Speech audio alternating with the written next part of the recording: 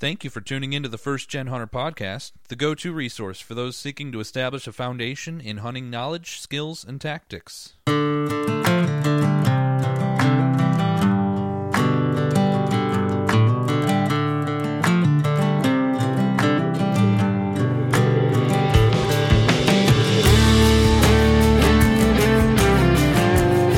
Welcome back, everyone, to the First Gen Hunter podcast presented by Spartan Forge. We'll have more on Spartan Forge at the end of this episode, but Weston, the guest tonight, loves to hunt sheds just like I do. So you can be fair warned right now as you're tuning into this. Yes, this conversation is going to devolve into a shed hunting conversation because it always does whenever I talk with a fellow shed head. But you guys know I can't help myself. But this is still part of our elk series. So we will definitely be talking about elk. It just might be after they've dropped their antlers. So we'll get there, though. We'll get there. But just starting out, Weston from Rising Shed, man, what is your dream shed? Like, if we all have it. I mean, we have this thing, this kind of rough picture in our head. Like, if I could find that antler, my shed hunting career would probably be complete. So what is that dream shed for you, man? Like species, maybe it's in a special location to you, certain characteristics like mass, nasty trash, or maybe it's just a really straight typical antler. Like what is your dream shed? Well, first I want to thank you for having me on, but dream Absolutely. shed has to be 400 class caliber bull. I want to find the massiest, long tine. If it has a dropper on it, a triple brow, devil tine, has all the characteristics. That's exactly what I'm looking for. That's what I want. That sounds amazing, man. Yeah, it sounds like you're my kind of antler guy. I would rather have a. Let's see here. So I know just enough about elk to be dangerous here, but I know a 400-inch bull is just, that's like a 200-inch buck. That's a monarch. That's stupid. Yeah. And so I would rather find a 360-inch shed match set that is like very non-typical, has all kinds of funky trash going on, great mass, than like a really clean 400. Do you feel the same way there? Like, are you just a sucker for the trash, the stickers and kickers and all that?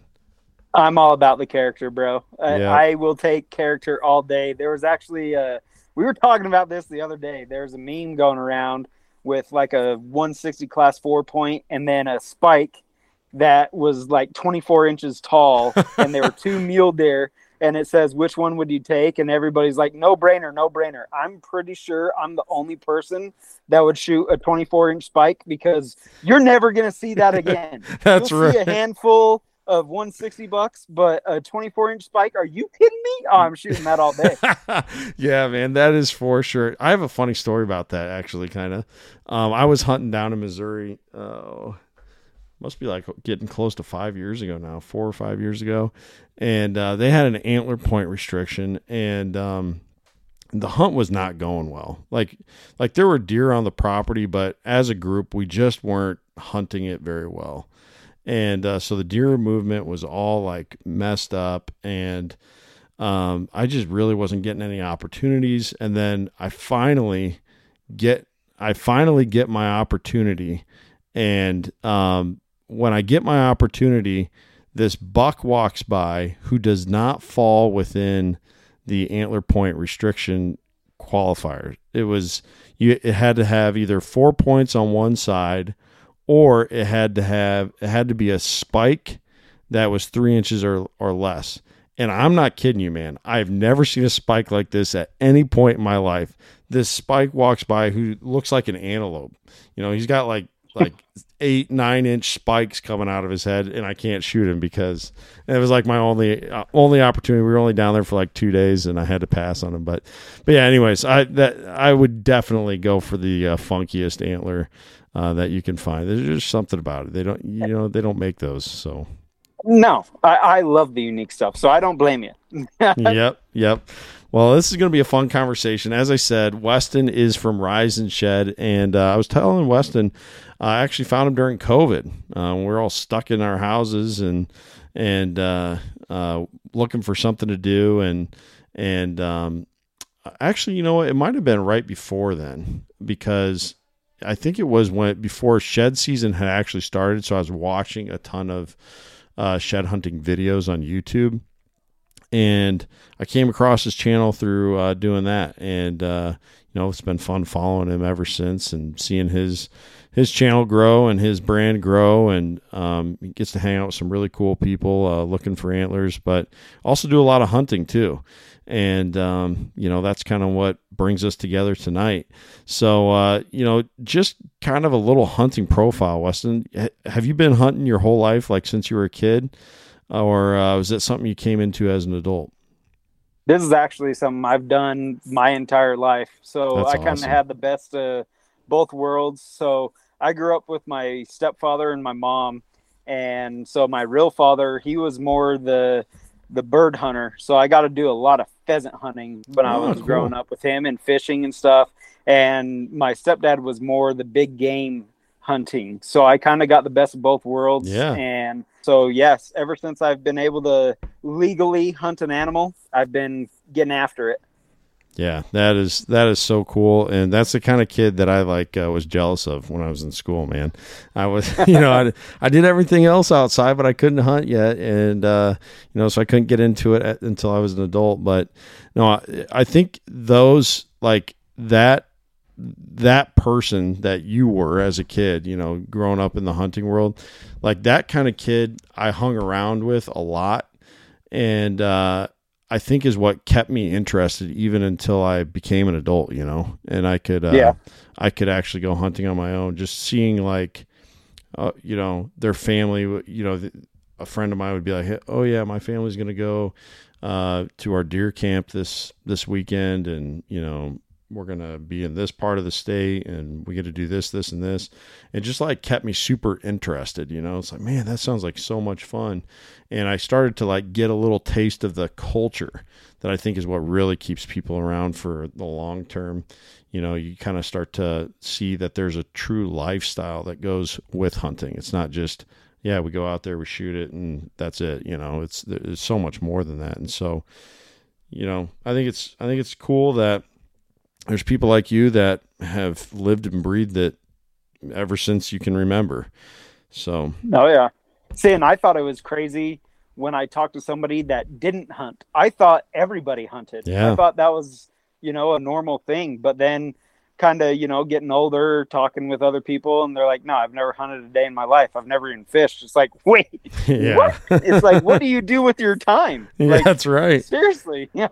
I often think that a lot. I think, what was I doing with my time before I hunt? Now, I did fish quite a bit, and, I'd go out and hike, and we would do some backpacking trips and kayaking trips and stuff. But yeah, without shed hunting and hunting, which is what occupies most of my free time now in some way, shape, or form, what was I doing? Was I just watching TV? Was I, what was I doing? Just being a kid. I know, being a kid. That's right.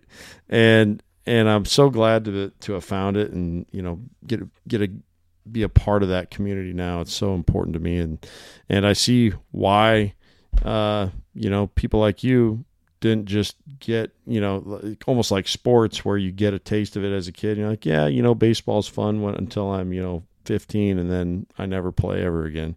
Hunting is something that if you do it the right way and have a good experience growing up, you're going to stick with it your whole life. And oh yeah, and I think that's really cool, and something that's kind of rare when you consider different things that people like doing. So yeah, really awesome. And so if you said your stepdad was let's talk about your biological dad here for a second. So do you still have a soft spot in your heart for, bird dogs and pheasant hunting and stuff like that? Or oh yeah. Yeah, 100%. 100% I do. That's awesome. Do you get out ever? Honestly, no. So my real father actually committed suicide when I was 17, Oh and man, that's I'm actually sorry to hear why, that. dude, it's made me a better, and life happens. But with every sale at my website, I actually donate $1 to the American Foundation for Suicide Prevention. Oh, that's And awesome. I do it, out of respect for him and stuff, and other people that are going through depression or anxiety or Mhm. whatever, was going on in their life at that moment. But yeah, so that's definitely, it's something that I guess wouldn't be the same without him, if that makes sense. Yeah. And so I have never actually picked up a shotgun ever since that day, basically. Just I kind of, lost the drive to, I guess, go out at first. And don't get me wrong, I would still go do it if I got invited and stuff, but it wouldn't be the same. And Yeah. so, yeah, I definitely still have a soft spot for, upland game. Yeah, yeah, for sure. And you know, I shouldn't say I can understand, or I can understand. I can't relate to it, but I can definitely understand why somebody, would view it that way. And I think that's it is honoring your dad, by like still viewing that as a special thing that you guys shared, and that's what made it special to you in the first place. So yeah, definitely can understand where you're coming from there. But your stepdad, he got you into big game hunting, it sounds like. Did he get Yep. you running with elk like right away, or did he kind of ease you in with like mule deer or antelope or something like that? Oh no, dude. We went head first, elk, deer, whatever. That's That was awesome. our thing. Oh yeah. Yeah, I Because mean, that, like, growing up, we would just get rifle tags, and so we'd just do the general spike elk hunt and the general buck mule deer tag, and that was literally our thing all growing up. And I was actually not happy when I finally could like put in for myself, and I knew what I was doing and stuff. And I told him, I was like, "Hey, do you know we can kill a big bull at any time with an over the counter tag?" And he's like, "Yeah, you can just get an any bull tag." I'm like, "Wait, what?" And he's like, "No, I just have no desire to do that." He's like, "I just love hunting at our cabin, and our cabin is a premium unit, so you have to okay. draw that, and it takes like 30 years to draw it with a rifle tag and stuff." And so, we just grew up always elk hunting there was, I mean, just spike elk hunting there, and that was just our thing. And I was actually not happy when I found out that I could have been hunting big bulls this entire time. Yeah, I bet, man. Yeah, that's to see that you had those opportunities and you weren't getting them, man. But still, that's really cool. Getting in there with it shows you're getting into it for the right reasons. You're getting in Oh, there, and absolutely. it's all about the hunt and the meat and the camaraderie, I'm sure, and everything else. But Honestly, I did draw that premium tag when I was 18 years old with 0 points. It was my very first time putting in for elk points, and I actually drew it. And wow, it was an awesome hunt. Like, we got some of the family friends out there. My grandma, grandpa were out there. Everybody was out there, and so it was kind of funny story. Early in the hunt, even before the hunt started, he would always tell me, like, "I want to be there when you shoot." That was his yeah, thing. "I want to be there when you take your animal." So I ended up missing a bull very opening day, very first thing. And I mean, we saw plenty of elk, but he also was like, "Why did you shoot at that first bull? Da da da." He's like, "There's bigger bulls out here," but I was just excited and I want to get one. And yeah. so we go through the whole hunt, and it's the second to last day of the hunt, and it is just pouring rain. And him and I split up around this bench. I went to the right, he went to the left, and I got up on top and I looked down, and there's like a 380 class bull, 7 point on both Ooh. sides with 20 cows, and he's just chilling in this open meadow. I could have killed him 100 times over. He's only like 150 yards away. But in the back of my head was like, "Oh, Dad wants to be here to see this, let's wait for him." And so I wait for him, but on his way down to me, he was super loud and scares the elk out. And Oh, so he gets to me, and I'm like, "Dude, I had a bull right here." And he's like, why didn't you shoot it? And I was like, you told me you wanted to be here. And so anyway, we go after these elk. And like I said, it's pouring rain, and we're in these thick timber pines. And I have a window about 10 feet wide, if that. And all of a sudden, the elk are piling through that window. And I had only seen one bull there the entire time. So I'm seeing cow. And he's like, as soon as you see antlers, pull the trigger, you know. Yeah. I see antlers, I pull the trigger. And, like, I could tell I hit something. Like, I hit it. I just didn't know how big it was. And so we go out, and all of a sudden, we look down to the left, and, like, maybe 50 yards away from where I'd shot, we see this elk, but it's a rag, like a small 5-point. And then all of a sudden, we see the big bull and his 20 cows going up the other side. And I was like, what just happened? So we hurried and went down and inspected it. I shot a 5-point rag instead of the 380 big bull. And yeah, so, I mean, don't get me wrong. It was just me and my old man just up in our cabin area where we hunt every year of our life. And so don't get me wrong. Like, it was an awesome experience just for that aspect. But I did kill a rag 5 over a 380 huge 7-point. So yeah, there's an elk story for you. Yeah, that's a great story, man. And I'm sure you guys have talked about that, and you know, every year since then, every elk season, you're probably, hey, Dad, remember the time when you told me I couldn't shoot without you? And yeah, it's been brought up many a times. And I missed out on Boone and Crockett because of you, Dad. Yeah, pretty much. Oh man, that is a great story though, and a great memory. And you know, sometimes I think the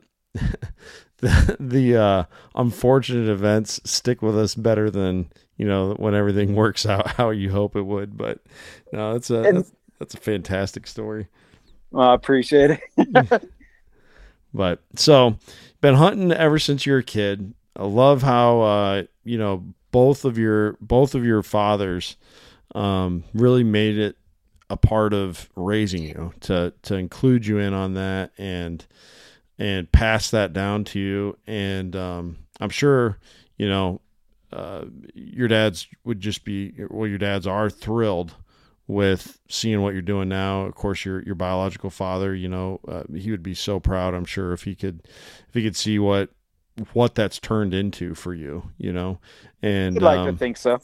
Yeah, for sure. Yeah, I mean, shoot, we're both dads. Think if our kids were taking it this serious, you know, when they're our age, you know, that's a dream for us that they want to be into it, you know. So yeah, that's really awesome. You know, as we transition now into like the, you know, it is part of our elk series, so we love telling the stories and everything, but we want to offer some tactics and stuff. I imagine, like, since those earliest days, you probably were, you know, picking up some like baseline information on how to hunt elk, like, you know, the kind of habitat you're going to be in, the time of year that you associate different types of habitat with, where, you know, where elk are going to be for that time of year. But I'm sure you have honed that even more as you know, now as an adult and somebody who's doing it all on your own and everything else. But let's just kind of walk through that, like that idea of where to find elk.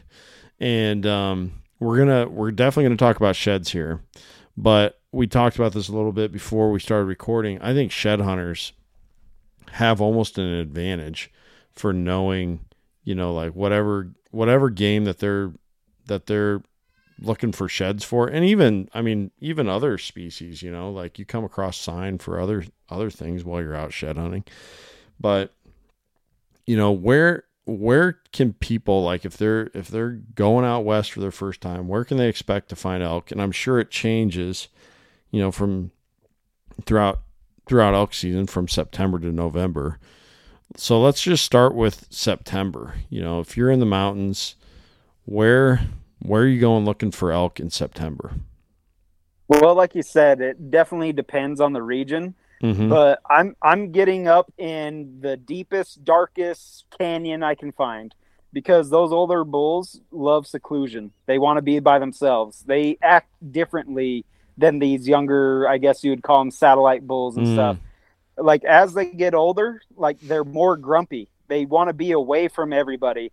And I've even heard that the older mature bulls don't even really like to be a part of the rut fest. They're almost like a satellite bull, and they just come in, grab whatever cows they want, do their business, and then leave them and just kind of travel around doing that. And like I'm sure most people know, elk have like a rotation. It's like a week rotation. Sometimes it's even longer, but they're basically staying at that same elevation during that time frame, and they're just doing one big rotation, like a big circle or something like that.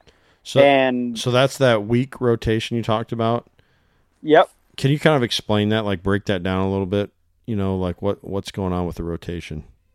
So honestly, like I'm probably not the most knowledgeable about this, but what I've learned over the years is, so elk need water. Everything needs water to survive, and elk will drink a ton of water in that one sitting. They'll put down gallons of water in that one sitting of them just finding a water hole. And so they'll just bump around and they just check. It's almost like a rub line for whitetails, I would say. You know how whitetails kind of have their rotation? Yep. Exact same type of thing. They just go around checking their spots, going to their water, checking in on ladies, and then transitioning from their feeding areas to their bedding areas. And a lot of that I have found on just deep, dark, nasty canyons that nobody really wants to hike in, but that's where the animals are, is because they're so secluded that way. Sure. Yeah, that's really interesting. I've never heard that before, but it makes a lot of sense. So you're getting in there, and that is similar to whitetail hunting in a couple different ways. You know, the bigger bucks, they always say, you know, if you really want to see big bucks on their feet, you're going to get in there like around Thanksgiving time frame instead of mid-November, because the bucks know what's happening. They've kind of established their dominance already in their area, and so they don't even have to like leave their home area as much. You know, they're going to breed all the does that are in their local area, but then they understand that the rut's still going on later into November, whereas the younger bucks don't have that experience yet. And so you'll see more big bucks up moving around later on in the rut but also, you know, just the seclusion element too. The bigger bucks are going to be where they're less bothered. And now what about calling? You know, you don't have to be the expert here on calling, but do those really old mature bucks, do they respond much to calls? Or is that, again, kind of more those younger, or not bucks, bulls, the younger satellite bulls that are doing most of the calling back and forth? I would say it's the younger bulls doing most of the calling and going back and forth. Like, don't get me wrong. I'm sure in the certain situation, you're going to have an old, just monarch herd bull going off and stuff and trying to round up stuff. But I think for the most part, it is those younger bulls that are making all the noise. That's interesting. Yeah, that's similar to a whitetail rut too. You know, if you're rattling antlers, sure, it can bring in a big buck, especially if you like already have eyes on him and he's walking away and you want to try and get him into archery range or something. But you know, more likely if you're just blind rattling or blind calling on a grunt tube or something, it's going to be a younger deer that's going to come in. So that's really interesting to see those parallels there, though. Okay, absolutely. So we're out of the rut. We're getting into October, and I recently learned this. When it gets to October for you guys, weather starts to change quite a bit. Whereas in Iowa, it's a very gradual, you know, ease into fall. But for you guys, you could have snow in October, right? Up in the mountains. Oh, dude, in Utah, you could literally have all 4 seasons in the same day. That's crazy. Like it is crazy out here. So like, yeah, there's been times I've been on elk hunts where we're literally in basically short sleeve and short weather, you know, and then the very next day you're in a foot of snow. Man. It actually happened on my dad's elk hunt 2 years ago. That's the exact thing that happened. Opening day, it was so hot. And then the next day we woke up to like a foot of snow. It was insane. Crazy, man. Yeah, that was in October. that is hard to prepare for. I mean, especially if you're, you're packing back in there, you're not, camping out of your truck. If you're like setting up a base camp or something, or a spike camp, even if you're at like a certain elevation you want to stay at, you gotta have a lot of gear, right? Oh, dude, you have to be a Boy Scout out here, prepared for anything and everything.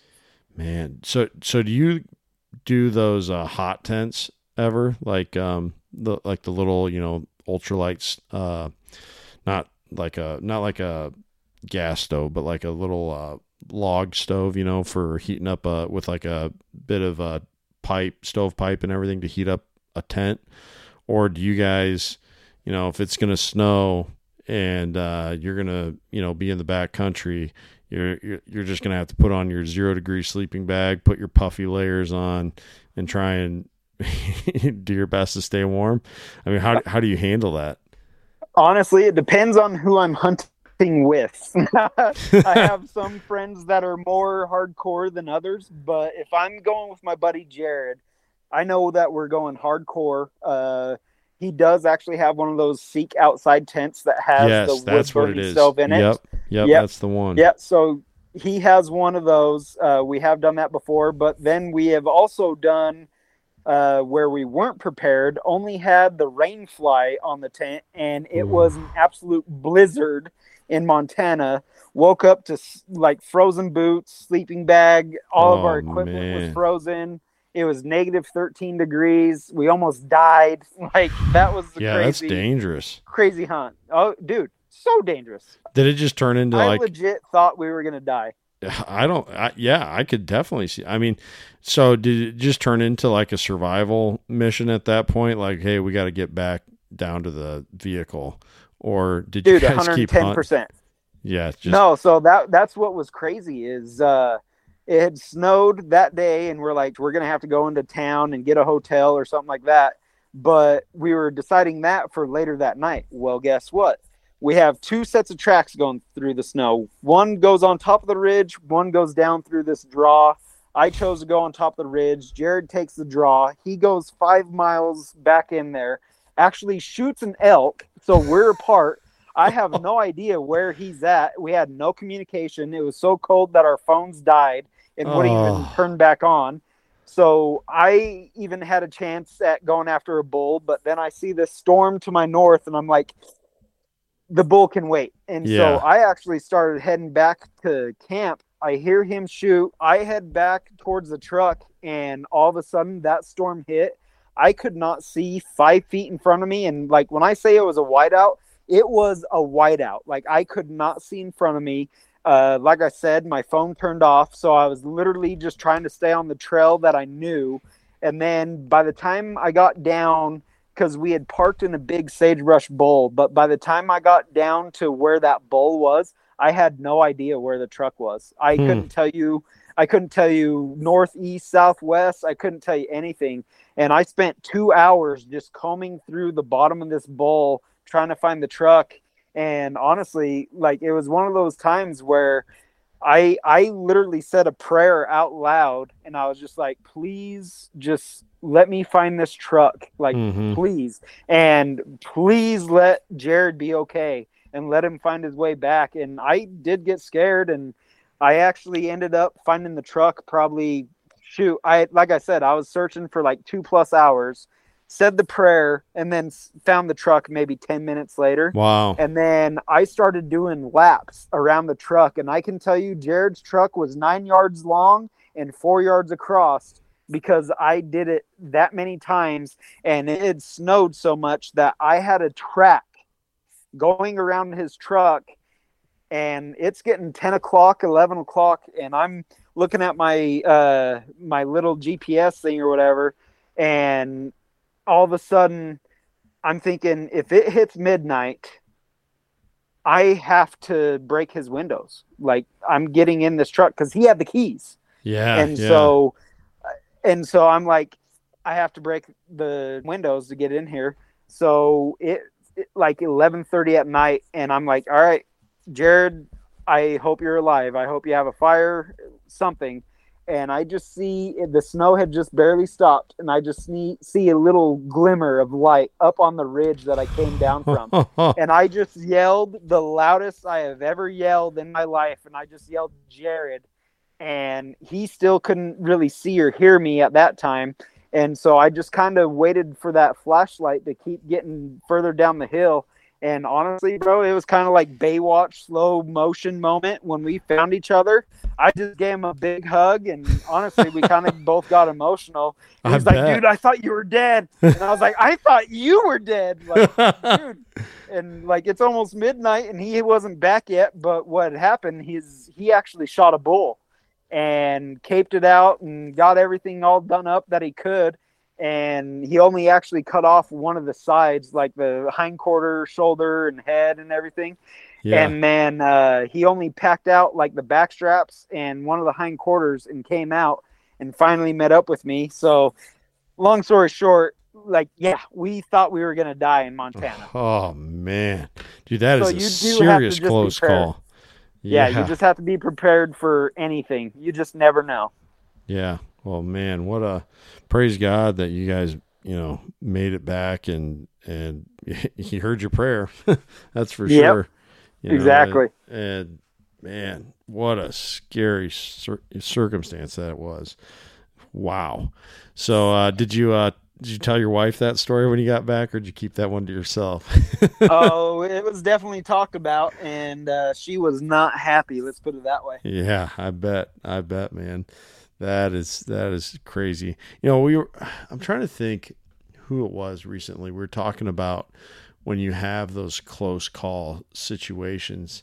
At first, you almost you feel ashamed. You know what I mean? Like, man, I can't believe I let my guard down, or I was so unprepared, or I wasn't paying attention. But when you survive those close call moments, it teaches you a lesson you do not forget for the rest of your life. You know what I mean? And, oh, yeah. And at the same time, you just feel so sorry for the people who didn't get another chance. You know what I mean? Oh, yeah. That they made their mistake and that was it, And so it's it makes you very thankful, and makes you reflect a little bit, and it certainly makes you learn going forward. So, yeah, I'm glad you made it out of there, man. You and your buddy Jared. That is some sketchy stuff there, but man, that's a story to tell for sure. So, oh yeah, well, it's actually on my YouTube channel, and I did just that the next day, morning. I literally tell that aspect of things of just I am so grateful for warmth. I'm so grateful to have Jared alive. So, dude, trust me, it definitely changes your perspective, and it makes you definitely prepare a lot better for the future hunts and stuff. Yeah, man. Well, I'm going to definitely check that out. What's the title of the video, just so our listeners can see it? I know on the thumbnail it says Frozen, but it's just Montana book hunting, something like that. Okay. It was back in 2018 when we did that. Okay, so some of your earliest stuff then. So yeah, yep. I will track that down, and I will put the link for that video once I find it in the show notes of this episode here, so everyone else can tune in and see that, and just kind of put your eyes on the situation that Weston and Jared were dealing with there. But man, what a great story though too. The close calls make for good stories, that's for sure. So that they do. As you get into November, so now you're talking the late rifle seasons, or second and third rifle seasons in most Western states, I imagine. What's going on with the elk at that point? Are they just in survival mode? Are they just finding any kind of food that's available? Are they going, down low, in the valleys? Where are the elk? And I guess you could maybe lump October in there too. Where are you finding an elk in October and November? So they're definitely starting their migration. I would say that you're finding them a little bit lower in elevation at that point in time. And they are actually starting to hang out with other bulls again. They became friends all over again. And they're finally, making up for all the fighting and all that stuff, and they'll start lumping together. And I would say they're typically heading off to their winter range by November. Okay, that's good to know. So, what elevations are we talking about here for September? They're up high. Is that like around? I imagine it depends on where you're at in the mountain range, but exactly, yeah, it just depends on region. But I would say my typical elevation I would find elk is in between 7,500 and 9,500 feet of elevation. Okay, yep, that's good to have that information. And then when it comes to like late season, is it more? I imagine it's down to that 7,500 range.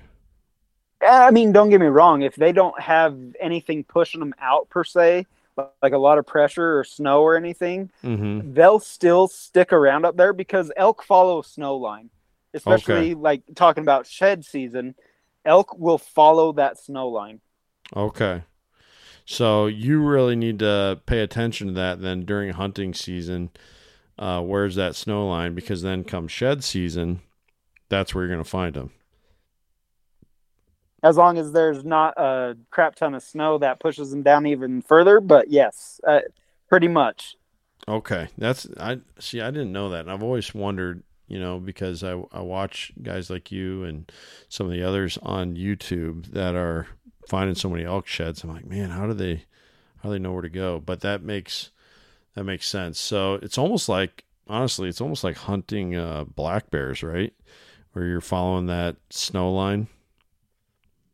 I've honestly never hunted bears, so I couldn't even tell you, bro. Well, I hunted them once in northwest Montana. That was kind of the name of the game. There was where is it green and where is it snowy? Find that where that green meets the white. That's where you're gonna find bears, and it was pretty well true. It kind of guided you to the right elevation that way. But so yeah, let's talk shed season now. So if you're looking for sheds, it's still an elevation game. Like how many feet of elevation generally will sheds be spread across? Is it like,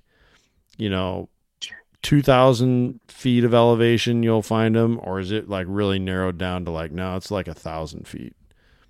Well, let's put it this way. Where I'm from, it's about a 3,500 foot elevation gain, like between where you're going to find sheds. Oh, really? So you can find some pretty low, and then you got to go way up there for some of them. Exactly. Yes, sir. Wow. So that is quite a spread there. That's a lot of hiking. Oh yeah, but I would say typically elk are up higher in elevation. You do get those bulls that will go down to the lower elevation zones and stuff, but for the most part, I would say your sweet spot for elk sheds is in between 75 and 8,500 feet of elevation. Okay, 75 and 85. Now, are you looking for meadows up at that elevation? Is that like what everyone's keying in on? Like they're looking at their e-scouting, their map, their Spartan Forge or whatever, they're mapping, and they're looking at that, and they are like, oh, that looks juicy there. That's a nice big clearing. Or is it more random than that? Again, it depends on region, but up here they love oak brush. If you get around any oak brush patches or mahogany or anything like that, that's where you're going to be looking. And then if you have any mahogany patches or oak brush and then all of a sudden there's like a sagebrush meadow type thing, and it's encased with all that stuff around it, you're going to find sheds there 100%. Or acorns or something like that, you're going to find sheds around that area. So basically those areas are providing some kind of late season food source, right? Yep. Now, do elk really, so like when you're finding whitetail sheds here in the Midwest, food is definitely important, but equally important is thermal cover. Are elk really concerned about that, during the winter? Yes. Okay. I would say so. I think they're still they want to be secluded. I think elk just love the seclusion. and you're still going to find them in that dark timber. Okay. 100%. Yeah. But I'm honestly looking, just because we do have a lot of snow out here, or some years we get more than others, but you're looking for wind-swept ridges, like where, they have a southeast facing slope. That's where the snow is going to burst. Or you have a windswept ridge. They're going to be right there, because whatever is available for them at that point in time with the snow, that's where they're going to be. Sure. Yeah. Now, do you look at, a guy who co-hosts this episode or this podcast with me a lot is his name is Alex Gruen. He's a hunt planner. He does a lot of hunting out west, all over the place. And one of the things he does when he's putting together a hunt plan is he looks at like historic satellite maps of an area throughout the different seasons. Do you guys study stuff like that? Like look at, historic snow, snow depths and stuff like that to kind of figure out, okay, that this is an area that's probably getting windswept year after year over here. Obviously you can, just use a compass to plan out like southern exposures and stuff like that. But do you do anything like that for scouting? Not necessarily with snow, but burn areas, 100%. I will look at older burn areas, like 2-3-year-old burn areas. Oh yeah. Especially when that vegetation's coming back in there. It's just super dense and green. And I mean, that attracts all animals, not just elk. That's all animals. So are those the kind of areas where, and again, I'm sure it's an elevation game, but do you kind of start to find like a blend of elk and mule deer antlers together in areas like that, if it's like at the right elevation? Oh, 100%. Yes. That's interesting. That's man, you're getting me excited. I want to go out there and look for sheds, man. That sounds so cool. But yeah, that makes sense. So they're targeting that new regrowth in those burns and getting that little green, super nutrient dense food source. That makes a lot of sense. So I should have asked this earlier. Are elk dropping their antlers, like in whitetails, you'd have like a bell curve with, the vast majority of whitetail sheds hitting the ground between like February 15th and I would say late March, early April. And is that the same for elk, or are elk, more like moose where they're shedding a lot in December, January timeframe? No, so elk will typically really start dropping the first week of March. And I've seen elk pack until the second weekend of May. Whoa. But typically I would say March, April, most of the elk are going to be dropped. Okay. Yeah, that's very similar to whitetail time frame then. But there again, you guys could still have a ton of snow in March and April, and you even have shed hunting seasons, right? Yep.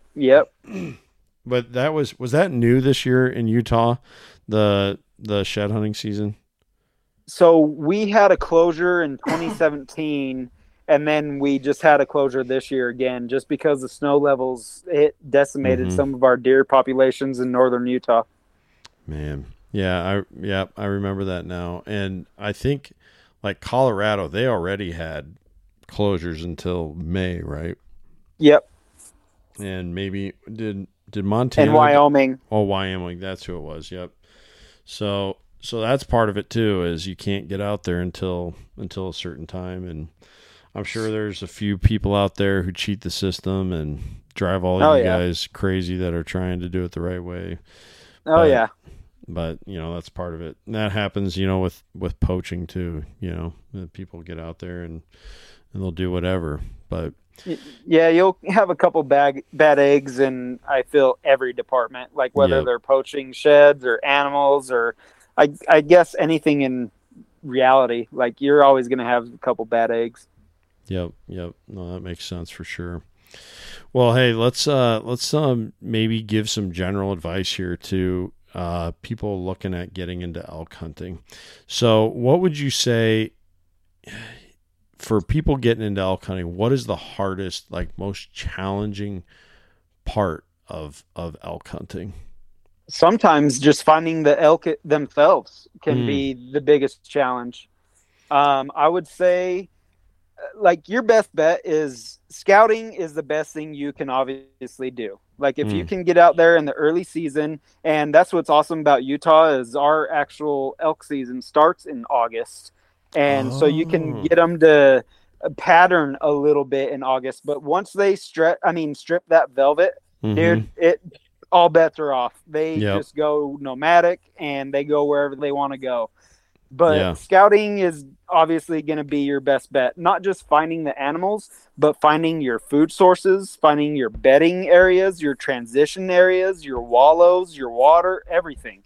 Like, you're not just scouting for the animal. You're like scouting for even if you're seeing certain pressure from other people, even scouting when you're out and about, or, you know, if there's a forest fire, or just, you know, you're doing a whole bunch of different things when you're out scouting, not just actually looking for the animals itself. And so I would say scouting is your number one thing. Number two is just, you have to be persistent. You have to just get out there every single day, even though some of those hikes that you're going to make, it's going to suck a lot and you may not even see an animal. But during their rotation, they could come into that area at any time. You just don't know. You really don't know. So just because there weren't elk there 1, 2, or 3 days, they could be in there day 4, 5, 6, you know, something like that. So you got to keep a level head, got to stay positive, and just keep after it more than anything. Yeah, and honestly, I don't call a lot, especially in these open bull units here in Utah. You have everybody and their dog calling. So I like to just stay quiet and just listen and just play, just basically spot and stalk or just still hunt. I love to still hunt through dark timber, and I'll just take my time, be as quiet as possible, and just keep my head on a swivel, and hopefully I just catch movement or something like that. And you got to stay level headed though. You can't just get down just because you don't see elk 1, 2, or 3 days. Like, you got to stay there the whole time and just stay on it, stay on the grind. Yeah, I love that. I think still hunting is probably, there's all sorts of different ways our ancestors hunted, of course. But like, when you think of like, what was the mountain man doing back in the 1830s, you know, or what was Daniel Boone doing back when there were still elk, you know, in pretty much every state east of the Mississippi River, you know, what they were probably still hunting, you know. So I think that's really cool that that people are doing it, and it's still effective, you know, like you said, you're covering ground and you know, you're trying to go to the elk instead of just trying to locate them all the time. So with calling, I mean, so you know, when you consider a new elk hunter, what's something that you feel that people, before they hunt elk, they just can't understand about elk until after they've hunted them, if that question makes sense? Like, what's the big epiphany that people have after they've hunted elk? That you need to be in better shape than you thought, and the animal is bigger than you would ever imagine. And if you're lucky enough to tag out on an elk, you're going to need some buddies, because it'll take you 2 days to get that thing out by yourself. 100%. Yeah. Like, I don't care who you are. If you're a muscle man, I don't care who you are. No, you want help packing out an elk. That's great. That's great to know. Yeah. I just interviewed Tony Treach last night, and he talked about, so he's a fellow Midwest guy. He's from Michigan, and he talked about his first time he went elk hunting, which was like over a decade ago. And it was basically what you just said right there. He shot the thing, and he had no plans to like call a pack out service. But once he got up to the animal and saw it on the ground, he was calling him right away. He's like, man, I'm gonna need help. So yeah, that's good to know. And the getting in shape, you know, the phrase. Well, I think there's even, you know, it's the guy who's got the whole, you know, channel that he has, Elk Shape. That's a it's, the more I hear about it, that's a good way to describe it. You got to be in a very specific kind of physical condition for doing that. So, like, what do you recommend just the average guy do? Is it a lot of like leg exercises like stair climber or squats? What do you recommend? I actually had a story about this just the other day. The best thing you can do for hiking is hiking. There's not an exercise that will get you prepared to hike in the mountains. Like, I feel in order for you to get in mountain shape, you have to be in the mountains doing it right then and there. I don't feel squats, stair stepper, or anything like that will actually prepare you to That's actually be in the elk woods on an actual elk hunt, because I've even learned through the Elk Bros, because I film and edit for Hunt Wars. We're a TV show, but I learned from the Elk Bros, dude, those guys literally sprint after elk. Like when they're in the rut fest and elk are bugling and stuff, dude, they say to take off after them. Like a legit That's crazy sprint to just close the distance and try to get in there. Dude, it's nuts. Like, elk hunting is so different, but it's honestly one of my favorite things to do. Like, if I had like a special hunt that I'd go on, it'd be elk hunting in the rut with a bow, 110%. Man, that is so crazy to think of that, sprinting after an animal like that.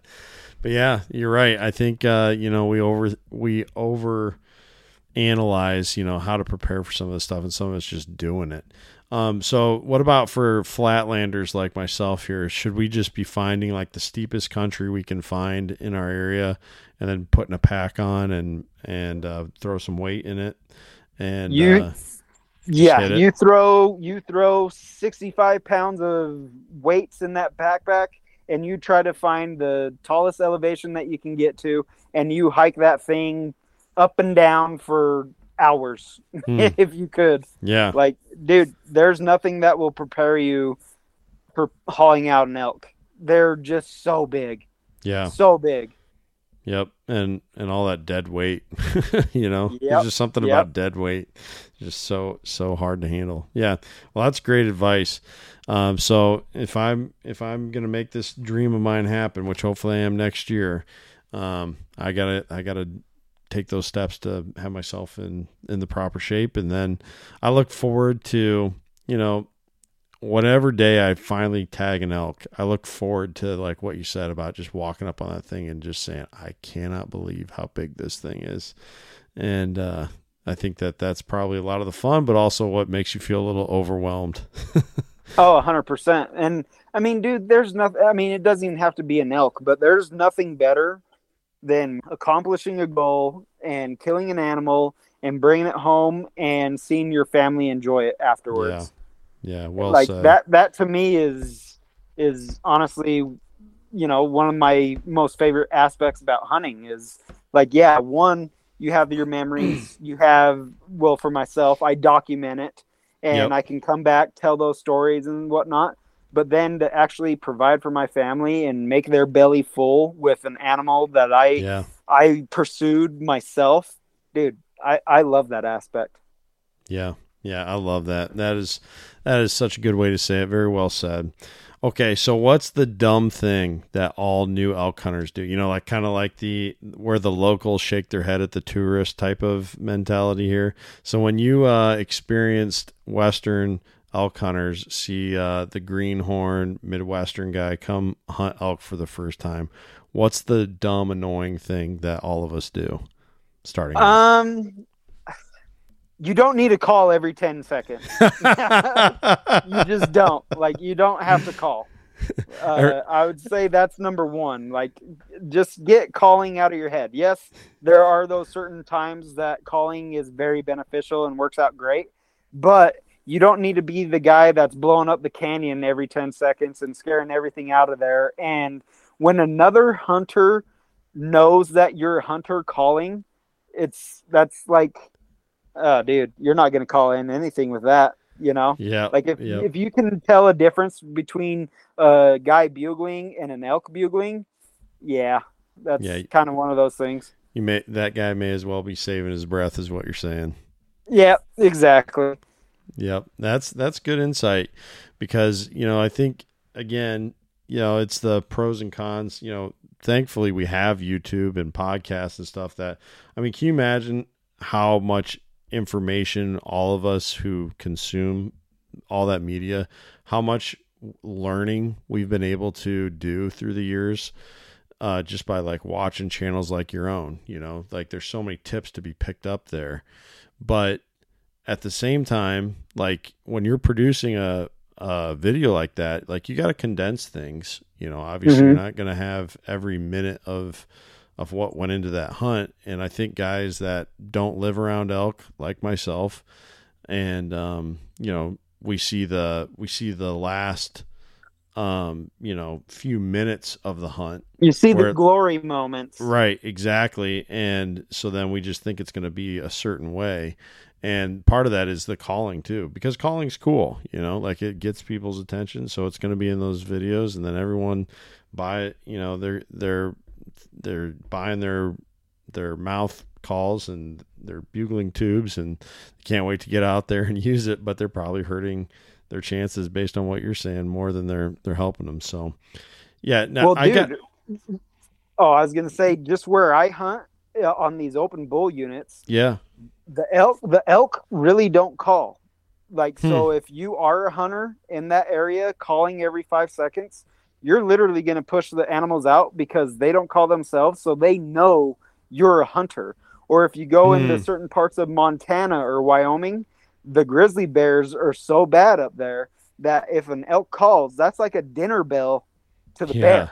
Yeah. And so they stay quiet. So these animals have evolved to get smarter as time goes on, So there are times where calling is actually doing you zero good.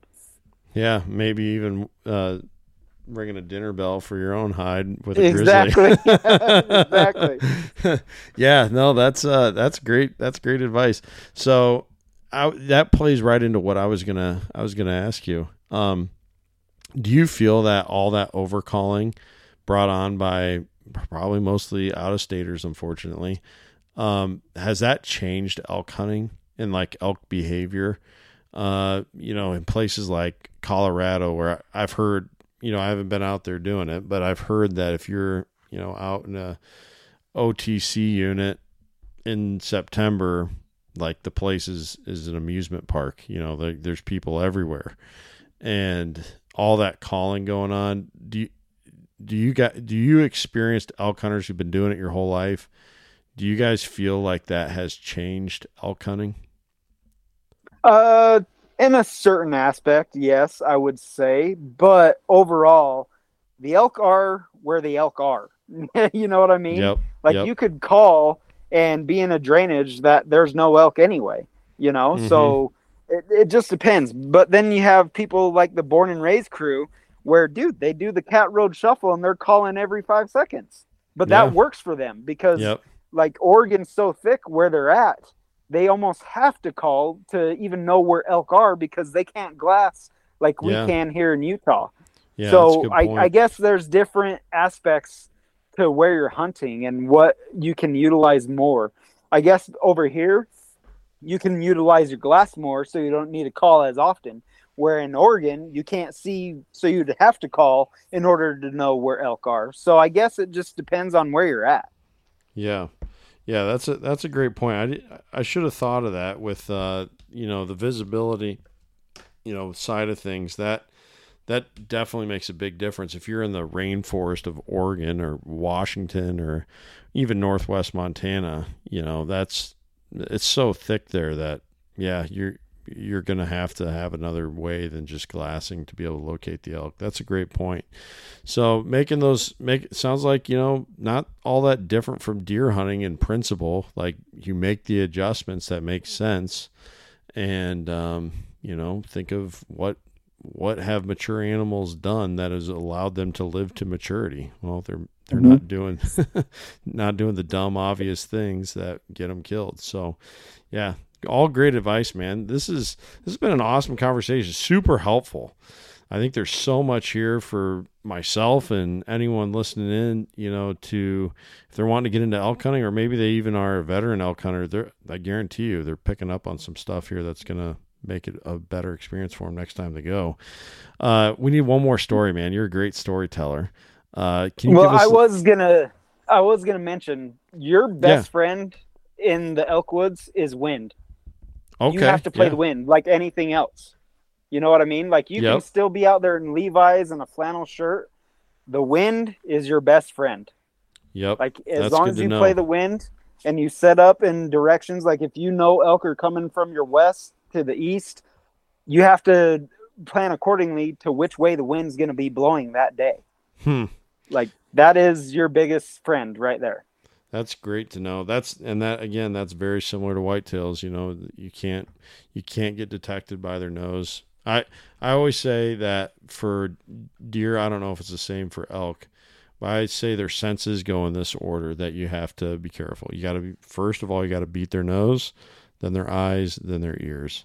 And I think a lot of people just focus on their ears. Like, how do I not get, be heard? Well, there's so many noises that go on, in nature that I don't think noise freaks animals out near as quickly as if they smell you or if they see you. And then 100%.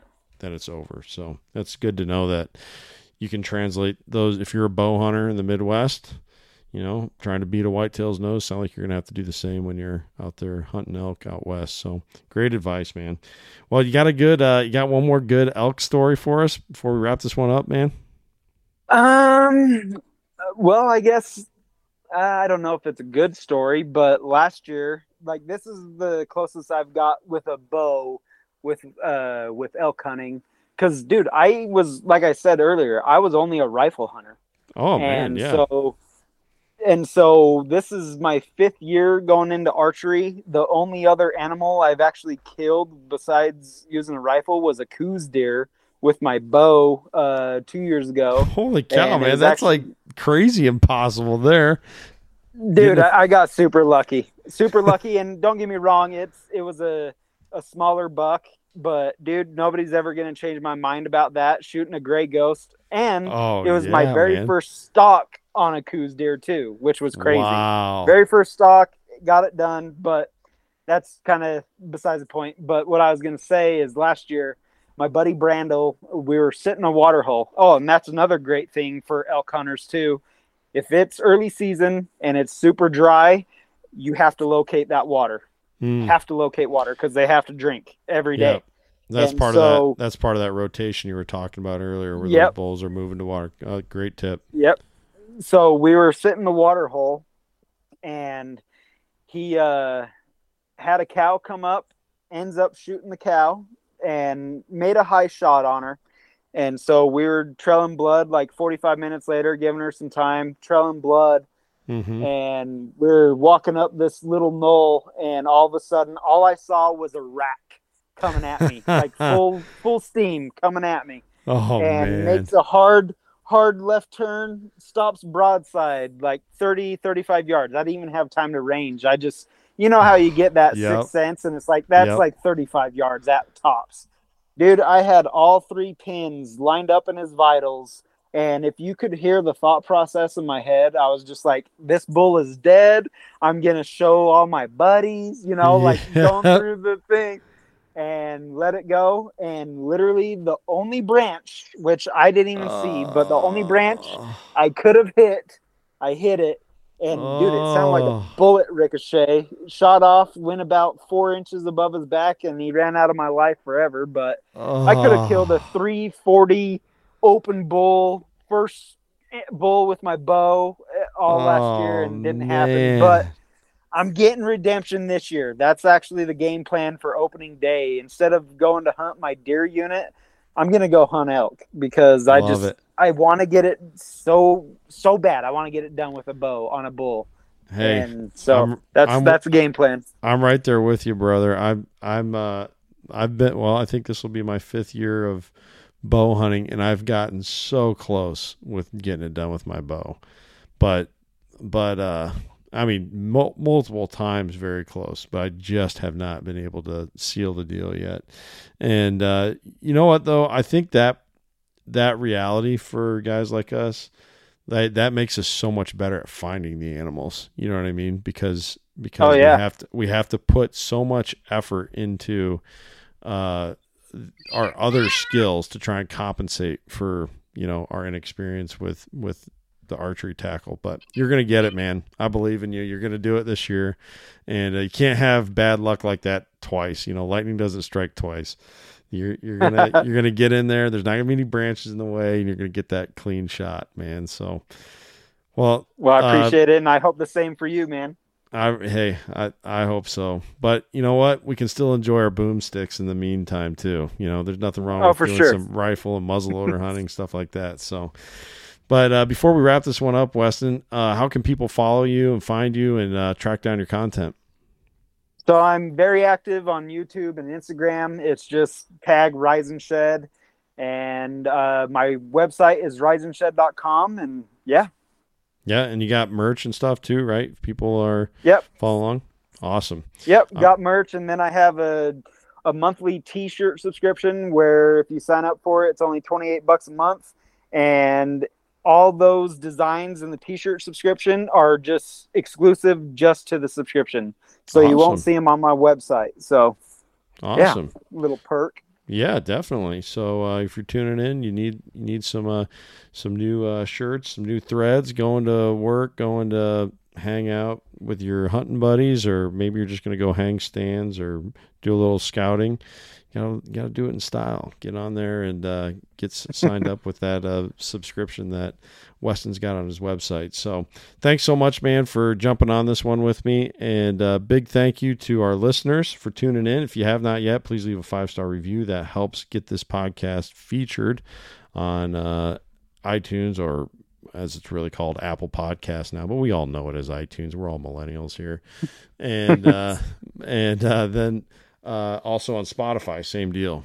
Go on there, leave that 5-star review. That is a huge, nice little nod to the show when you do that.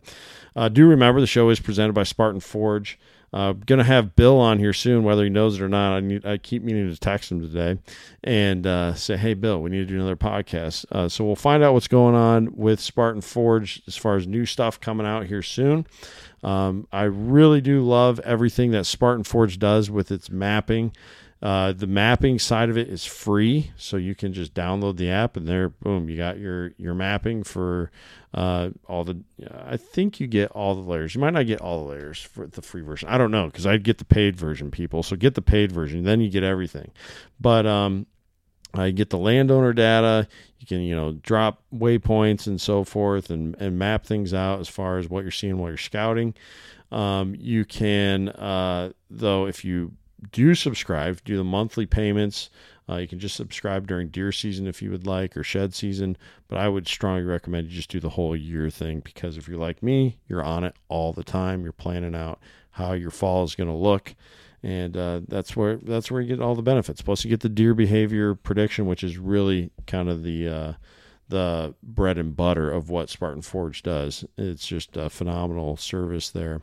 So go to my show notes, find the link for Spartan Forge, or if you go to my link tree in my bio on Instagram, you will also find a link for the website there for Spartan Forge. Get on board with them. You will be so glad that you did. And then don't forget Alex Gruen as well. He is another sponsor of the show, has been for a very long time. Alex will plan your elk hunt for you if you are a client of his. So go over to eastwesthunts.com. And you can rent gear from Alex. You can get signed up for his app service where he'll, send in for, apply for tags, or send in for bonus points if it's a place or unit where they do bonus points. He'll take care of that. Or you can do all the tag apps and everything and point buying yourself.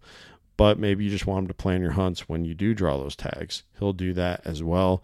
And that is really a top to bottom first-class service that Alex offers. I've benefited from it. There's no way we would have gotten a bear if we didn't have Alex planning that hunt for us. And so definitely check out Alex. Tell him I sent you. Use the promo code FirstGen10, and you'll save 10% off of whatever service you book with him. So again, East to West Hunts, promo code, or easttowesthunts.com, promo code FirstGen10, and you'll save that 10%. And last but not least, our newest sponsor, Old Barn Taxidermy, world-class taxidermy. They are based here in Iowa, but they do work all over the place, and they do a lot of it. They do over 500 deer a year, plus they do a bunch of turkeys, plus they do mountain lions, bears, waterfowl, fish. They do all sorts of stuff. Okay, Sam is just a world-class taxidermist, one of the most well-known taxidermists in the business, been doing it for a very long time. You can find a link to their website in these show notes as well.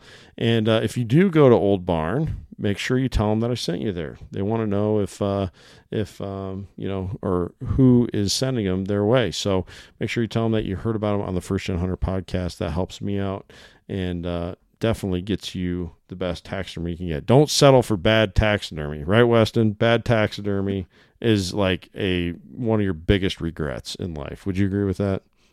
Oh, I agree.